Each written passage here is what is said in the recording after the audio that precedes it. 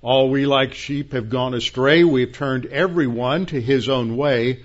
But the Lord has laid on him the iniquity of us all. For all have sinned and fall short of the glory of God.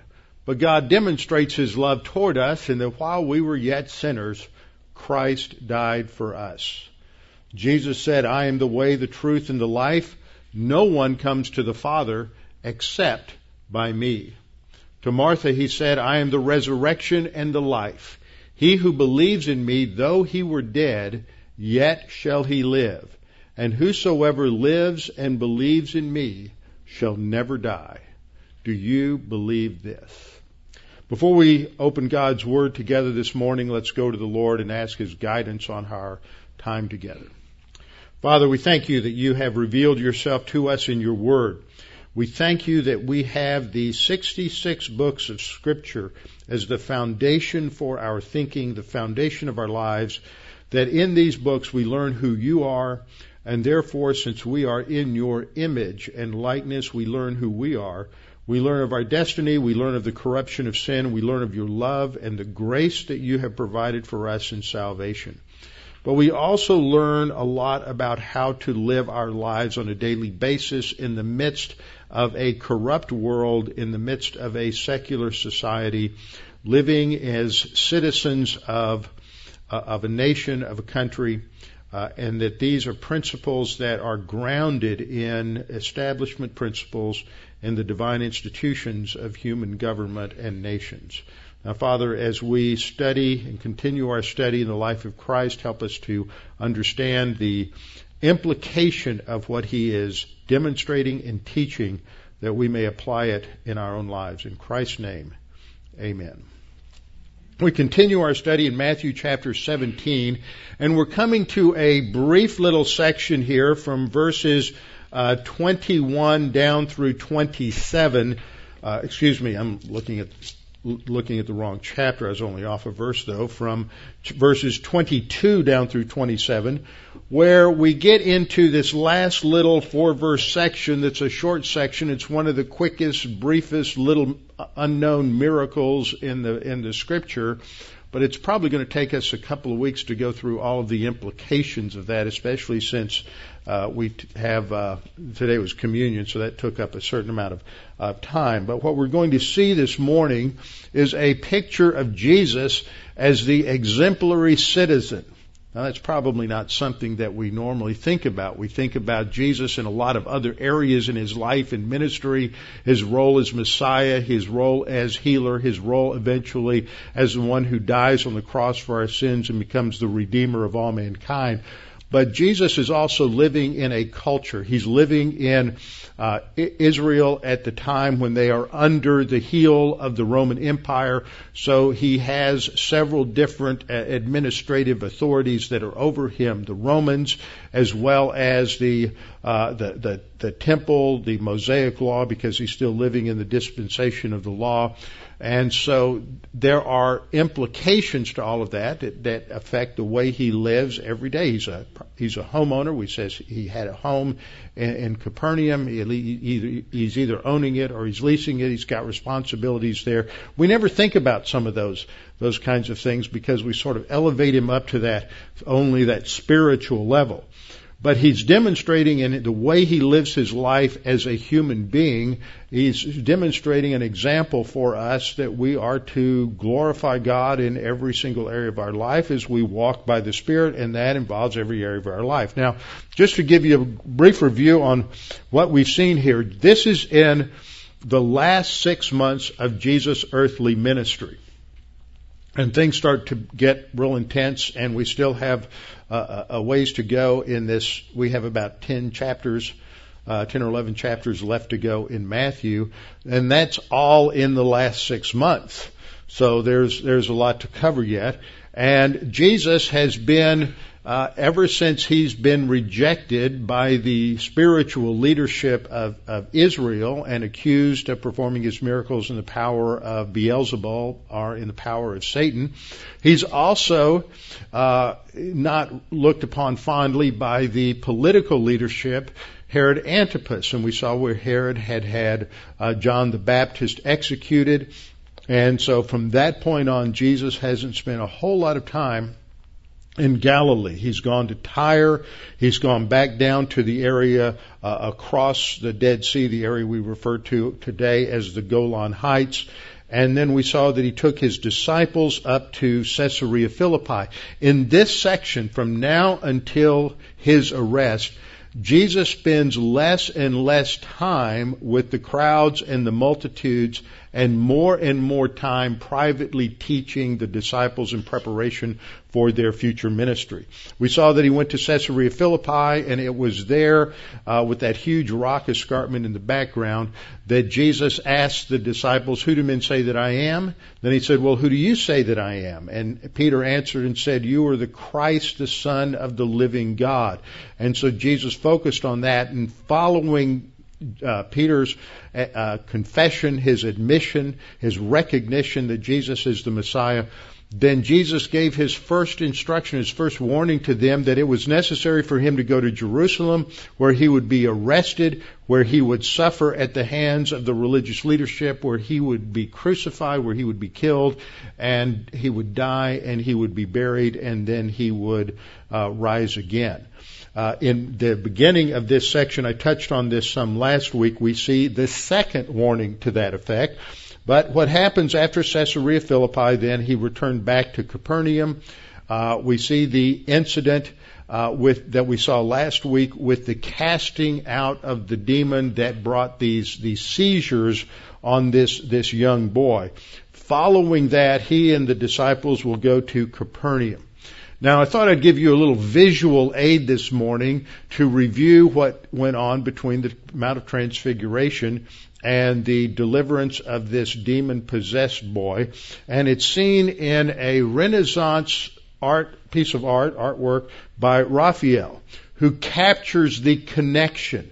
I pointed out last time that in every gospel, the three synoptic gospels that talk about the Mount of Transfiguration, it is immediately followed as they come down off of this mountaintop experience where they are in a place where they see Moses and Elijah and Jesus transfigured in his glory. They immediately come down and crash into the real world of controversy, the real world of demon possession, and back to the devil's world. And Raphael captures that in this picture.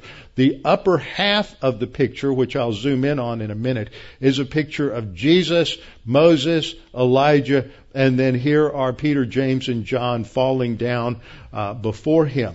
As you move down the picture from the Mount of Transfiguration, you see this crowd. It's a darker crowd that's gathered together there. You see the young boy who's demon possessed here on the right hand side. It's a little lighter there to focus our eyes on him, and he's being brought to Jesus' disciples. And you see the controversy taking place between Jesus' disciples and the religious leaders, as neither one are able to cast out the demon. Now in this picture, I've blown up the upper half so you can see it a little more clearly. And then this slide shows the lower half of the slide. But Raphael captures the significance of the relationship between those two events. That Peter had said, "Well, Lord, let you stay here." And that's like a lot of people, a lot of Christians, they would just rather sort of isolate themselves into a world of Christianity where they're very comfortable. And this happens, I understand, in a lot of these mega churches. They have their bowling alleys and their athletic groups, and they have all these things that go on. And that's really great and wonderful for a lot of reasons. But there are a lot of Christians who can get so embedded in their Christian culture in those mega churches that they have no clue and no relationship with unbelievers in their life. Now, there are times we've all gone through in life where we don't have a lot of contact sometimes with unbelievers. I've certainly been there. I remember in an evangelism class with Mike Kokoris when I was in Dallas Seminary, and we were required to, in a 3-week class, we were required to witness to 10 unbelievers over that 3-week period.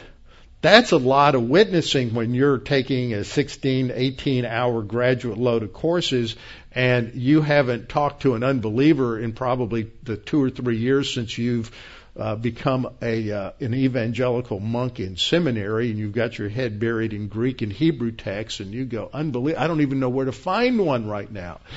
So, I ended up pathetically going to some mall and just passing out some tracts and talking to people at the last minute to try to get this assignment done.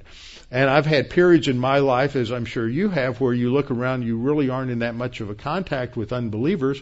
And then I have periods where I seem like I'm just surrounded by unbelievers.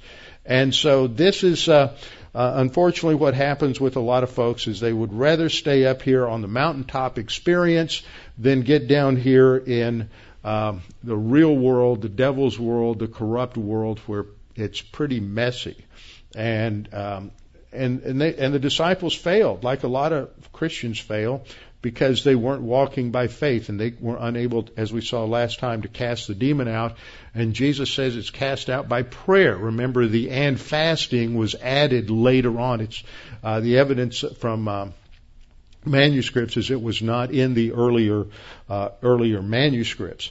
And so this then is connected to where we're going today, but I wanted to make a particular point because what we saw last time was there is particular language, technical language, that's used in demon possession stories that indicate that demon possession takes place when a demon, an immaterial spirit, takes up residence and can control from the inside a person's body. Only an unbeliever, not a believer. Believers can't be demon-possessed because our bodies have been transformed into a temple of the Holy Spirit.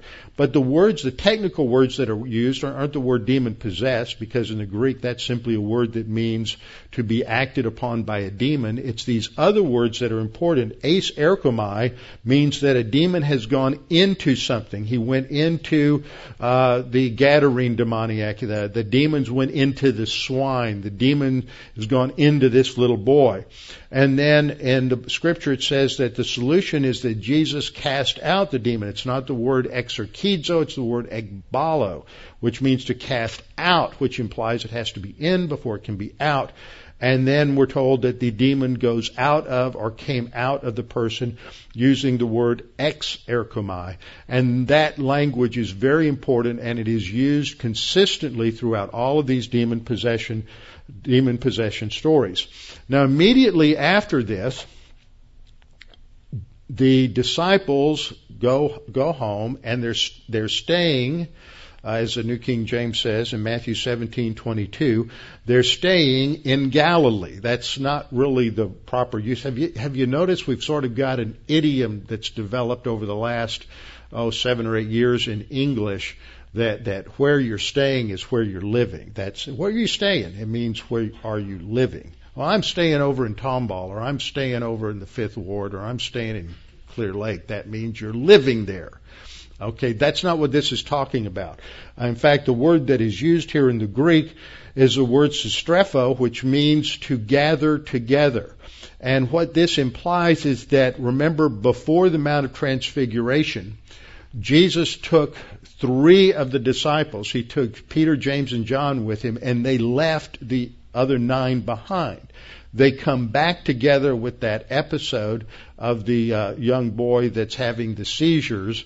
And so now what this text is saying, when they had come back together, when they had gathered together, so now the team is back in place, and they're back in Galilee. And Jesus said to them, the Son of Man is about to be betrayed into the hands of men. This is that second warning I talked about last time. What's interesting is the word that's used for about to be betrayed is the word paradidomi. Paradidomi. And it means in its most generic sense to simply be delivered to someone or to be handed over to someone. And so in a generic sense, we could look at this and say, well, all Jesus is saying is that the Son of Man is about to be delivered into the hands of men. But what we'll see after I get away from this slide, so I want to say it now, is that this word is the word that is consistently used in the Gospels to describe Judas's betrayal of Jesus. So it's not, I think it's more specific than just a generic term of handing Jesus over. We do find the generic sense, for example, in Isaiah 53, one of those great chapters you should know, you should read over and over again in the Old Testament, that is the prophecy of the suffering Messiah.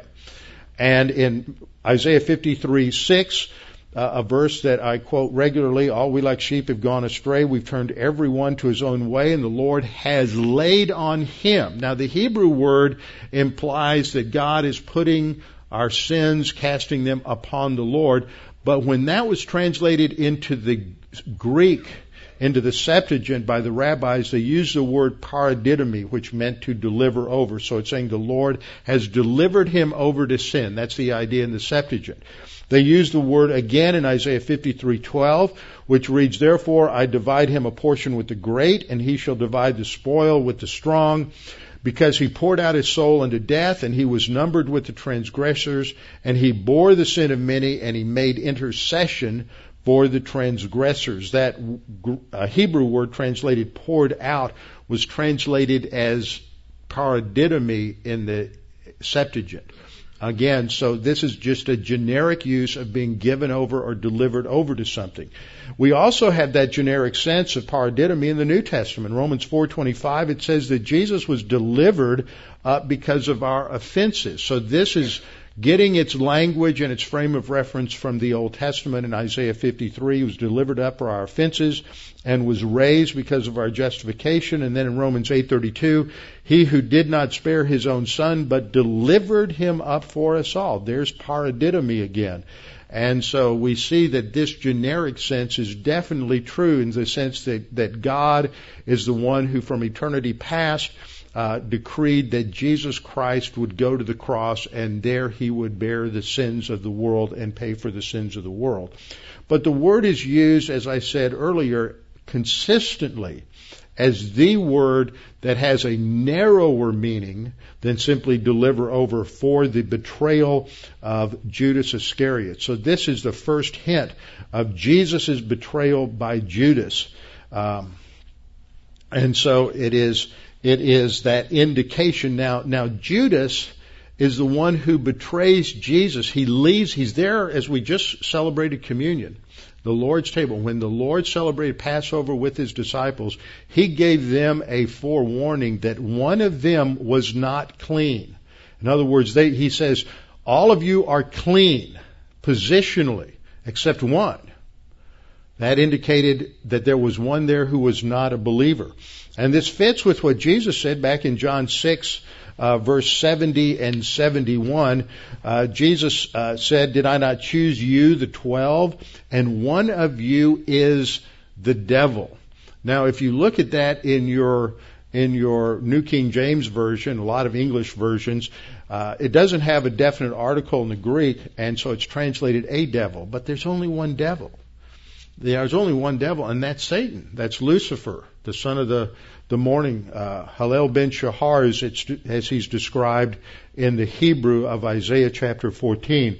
And so it's the kind of noun that Greek grammars call it monadic. Now that doesn't mean anything to about 90% of you, but there's somebody who'll catch the significance of that. That means it's a distinctive, unique kind of noun that in and of itself it's definite. So it should be translated the devil. He's not just a devil. In the King James, when it was translated, each of these translations have their idiosyncrasies. And one of the idiosyncrasies of the original King James Version was every time they came across the word for demon, they translated it devil. And so that leads to a misunderstanding that it's not that nobody was possessed by devils. They were possessed by demons. There's only one devil. And then in John 6:71, he makes it clear, or John makes it clear, that Jesus was speaking of Judas Iscariot, said he was the devil. The son of Judas Iscariot, the son of Simon, for it was he who would betray him. Now in John 13:2, this is indicated when they're observing the Lord's table, when they were finishing the main meal, verse 2 says, the devil, having already put it into the heart of Judas Iscariot, Simon's son, to betray him. And that word is paradidomi. That's the same word that we have in our passage in Matthew 17:22.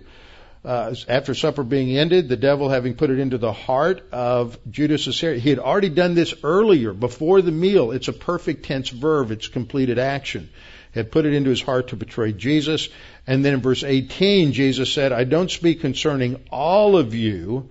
I know whom I have chosen. But that the scripture may be fulfilled, he who eats bread with me has lifted up his heel against me. So they'd take the matzah, and after they broke it, they'd make a little matzah sandwich, and he gave that to Judas. And that is what he's talking about here. When I give that to somebody, that's the person who's going to betray me. Everybody's talking and chatting and not paying attention like they often do in Bible class. And so they didn't catch that. So people didn't realize, Peter's going, is it me? Somebody else going, is it me? They're all upset. So then in verse 26, Jesus answered and said, it is he to whom I shall give a piece of bread when I've dipped it. And having dipped the bread, he gave it to Judas Iscariot, the son of Simon. Now, after the piece of bread, what does that verse say? Satan entered into him. That's that same word that's used again and again and again in all the demon possession stories, eis erchomai, to go into. And so since Christian believers cannot be demon possessed, Satan enters into Judas. And that indicates he's Satan possessed and he's not a believer. So the first indication, the first suggestion from Jesus is that he will be betrayed. Now, earlier I had on this slide the quote here. It goes to a prophecy in Psalm 41:9, and that's the quote that Jesus has there in Matthew 13:18, and in Zechariah 11:12 through 13 is the Old Testament prophecy that he would be betrayed for 30 pieces of silver, which was the price of a slave. So this is the prophecy from the Old Testament that Jesus would be betrayed, the Messiah would be betrayed, and then from Psalm 41:9 and Zechariah 11:12 through 13, and then its fulfillment. Now, after Jesus tells them a second time that he's going to be betrayed and they'll kill him, and on the third day he'll be raised up, we're told something new. They've been told this before. We've been told he's told them this before, but we weren't told before what their reaction was. Because immediately what happened? Peter opened his mouth and said, no, Lord, this can't happen. Now we're told how they reacted to it. They were exceedingly sorrowful. See, they're hearing, I'm going to be killed, but they're not processing the resurrection. They didn't even process the resurrection when it happened. It took them a while to process that. It had never happened before. They just couldn't put that together. And so they're discouraged, and what happens, I believe, is everybody goes home for the evening. Most of the disciples didn't live in Capernaum. Peter, we know, lived in Capernaum. In fact, we know pretty well, and I've shown you pictures where he lived in Capernaum, and now the Roman Catholic Church has built a church over that house to help preserve it, which it does. And Jesus also lived in Capernaum. So as they're going to their homes, when they'd come to Capernaum, that would probably be just Peter and Jesus, those who received the temple tax came to Peter and said, does your teacher pay the temple tax? Now, this is really an issue that is not mandatory, and so it gives us a little interesting insight into Jesus, the Jewish citizen. Because there's this tax that's not necessarily required, and Jesus is going to pay it. Because Peter immediately answers and says yes, because he understands that the Lord paid his taxes. Now, this doesn't mean that you can't use legitimate deductions on your taxes. This is a little different type of situation, but it does emphasize the fact that this tax was there, it was necessary to be paid. So Jesus and Peter are there, this tax collector comes up out of nowhere, and so there's a lot of speculation as to, has Jesus paid this before? It's never been taught before. Maybe because he was traveling, this hadn't happened before. And the assumption, the way this question is asked, is your teacher doesn't pay the temple tax, does he? Now, there's some indication at this time that rabbis weren't required to pay the temple tax. And because he's up in Galilee, maybe he wasn't required to pay the temple tax. But the assumption is that he's not paying the temple tax. And it's probably true that he wasn't obligated to pay the tax, but it was part of what was necessary for the upkeep of the temple. And the principle that we see here is one that's stated clearly by Paul in 1 Corinthians, is that we are to do everything to the glory of God.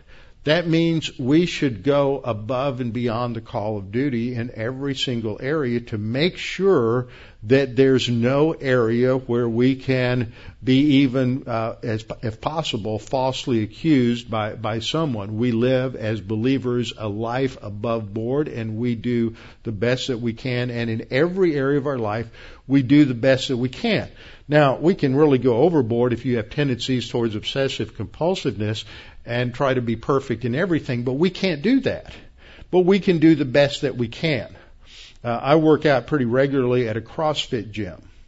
And one of the things that they do is they give the standard, which is what those who want to go into competition do in terms of their performance. And trust me, in this life, I will never even approximate competition level.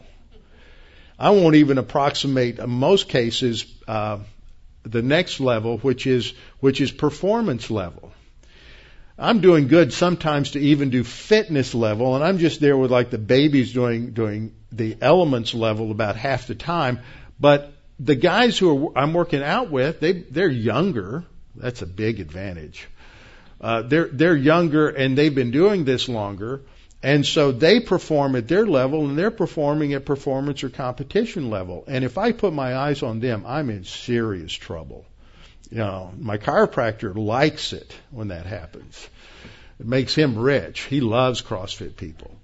But you have to, CrossFit's a great example here, because when I go work out, I'm doing the best I can do. Not the best that I could do when I was 40 or 30 or 20, but the best that I can do right now. And I'm not doing the best that somebody else can do. Sometimes I can't even do the best I could do 3 weeks ago. I'm just doing the best I can do today. And that's the Christian life. Sometimes our days are trade-offs. We do the best that we can do today. And Jesus is giving us that standard of what it is to be an excellent citizen, and he's paying his taxes. Now, this is an interesting tax, and the interesting word on this tax, because it's a Greek word. And the Greek word is didrachma. Now, there's a coin that they use called the drachma. And the didrachma, that di prefix at the beginning, means what? Those of you who like words have figured it out. It means 2. It's a 2 drachma tax. And 2 drachma were equivalent to a half of a shekel. And so this is the half shekel tax that was first mentioned in Ezekiel 30, verses 13 through 16, that was assessed to everyone once a year for the tabernacle originally, and then it became implemented for sustaining and taking care of the upkeep for the temple. And so each person is assessed this half shekel tax, and they would take this tax and they would take it to the temple, deposit it in 3 chests that were kept in the inner storage areas, probably down in the Temple Mount underneath. And it was used for a lot of different reasons, and it was also open to great abuse. And so it wasn't always used for the right things. It wasn't always used for the upkeep of the temple. Sometimes it was used for bribes. Sometimes it was used for other kinds of grafts. Sometimes it was used to pay off foreign rulers, not to attack. It was used for a lot of wrong things. It was used to promote a corrupt priestly hierarchy and bureaucracy. But Jesus didn't say, I've heard some conservatives say, well, it's not godly to pay an income tax because they use it for ungodly things. Jesus paid a tax that was used for a lot of ungodly things. There's the end of that rationale. He paid the tax, and it was a tax that was paid annually. So when Peter's asked this question, his immediate response is yes, he pays the taxes. Jesus is not a tax shirker. He pays his taxes. And so he comes into the house, that's where Jesus was, and Jesus knows what's been going on, and he decides to use this as a good teaching moment. And so we're going to point something out here, and he says to Simon, he says, well, what do you think, Simon? Let's think about this a little bit. He says, from whom do the kings of the earth take customs or taxes? From their sons or from strangers? So the illustration here is the king's got a castle. The king's son lives in the castle. Do they tax the king's son to take care of the castle? No, they don't. What's the analogy? The temple is, what did Jesus call it? My Father's house. Does the Son of God have a requirement to pay the upkeep on his Father's house? No, he doesn't. This isn't an obligation. So that's the point that he's making. It's pretty simple. And Peter recognizes that and says, well, only strangers are required to pay for the upkeep, not the people who live there. And Jesus says, well, then the sons are free. So here's the point. Jesus is not necessarily obligated to do this, but when these guys are coming to him, they're like a lot of unbelievers. They're poking at us to see where we're going to fail. We're watched. You're watched by two kinds of people. You're watched by unbelievers who are really looking for an opportunity to point out your flaws and your failures. We see a great example of this in the media. They're always looking at mostly conservatives and especially Christians to see where they're going to slip up. And as soon as they have the slightest little mistake in their opinion, they immediately broadcast this and publish it on front page news and say, see, they can't live up to their own expectations. They don't, of course, they're unbelievers. They don't understand anything about grace or Christianity. They're just looking for ways to tear down people. But then there are other people who watch us and pay attention to us, and they want to know if we really live out what we believe. They want to know, are we some kind of hypocrite? They want to know just what happens. I know this is true in my own life, that people I know who are unbelievers don't miss a thing. And we are to live before them to the best of our ability, consistently with our Christianity. That's part of our nonverbal witness. But this is a situation where they're trying to trap Jesus, and so Jesus is not going to give them an occasion to create an issue. And that's a point that we should understand as well, that we should not give people an occasion to dishonor God or to blaspheme God. And so Jesus makes this point, and then in verse 27 he says to Peter, nevertheless, lest we offend them. See, the issue isn't, I got to pay the taxes because that's what the law requires. It's that this is optional, but I don't want to create an issue that's not important. So we don't want to offend them. This is that word scandalizo. It's the same word that's used in Romans and in 1 Corinthians, talking about don't put a stumbling block before a weaker brother. Don't create an issue when it's not necessary and it's going to distract somebody from a focus on the truth and on the gospel. So Jesus says, nevertheless, lest we offend them, go to the sea, cast in a hook, take out the first fish that comes up first. How many of y'all have ever caught a fish that's got money in it? This is the miracle. It's going to be the first one. He didn't say bait the hook. Now I remember when I was 3 years old, I was fishing off of a pier at my grandmother's, and there was it was right at the height of the mayfly infestation. And I had just learned how to bait a hook with these mayflies, and I would put one on the hook and throw it in the water, and I'd get a fish, and I'd pulled in like 4 or 5 fish, and I was in such a hurry I forgot to bait one, just grabbed the hook anyway. This is that situation. He's just casting in the hook, and he took the first fish that comes out. That's what Jesus says. When you've opened its mouth, you will find a piece of money. That's really vague and you miss the point. What he finds is a stater. Now, a half shekel, or the didrachma, there wasn't a didrachma coin. Okay, you really had to pay this tax for 2 people at a time. And what you paid it with was a stater. A stater was equivalent to 1 shekel, and it would pay the tax for 2 people. So what Peter pulls out is a stater, which is worth a shekel, and that will pay the tax for both of them. So the point that we see here is Jesus is going above and beyond to make sure that his life is reflecting the glory of God. Now, the challenge that we get from this, looking at this as Jesus as a citizen, is what are the limits to the citizenship, the secular citizenship of a Christian in whatever country in which we live, whether it's in the Roman Empire of that day or today. What is our role in politics? Just as a teaser for next week, Philippians 3:20 says that our citizenship is in heaven. Now, there are some Christians who have said, well, if our citizenship is in heaven, then our earthly citizenship is irrelevant. Let's just go sit on the mountaintop like Peter wanted to do and ignore that. There are others who say, well, we don't want to go that far. We still have to be involved a little bit. At least vote. Anything beyond that, though, that's Christian activism. Well, is it? Where do we cross those lines? We need to understand that.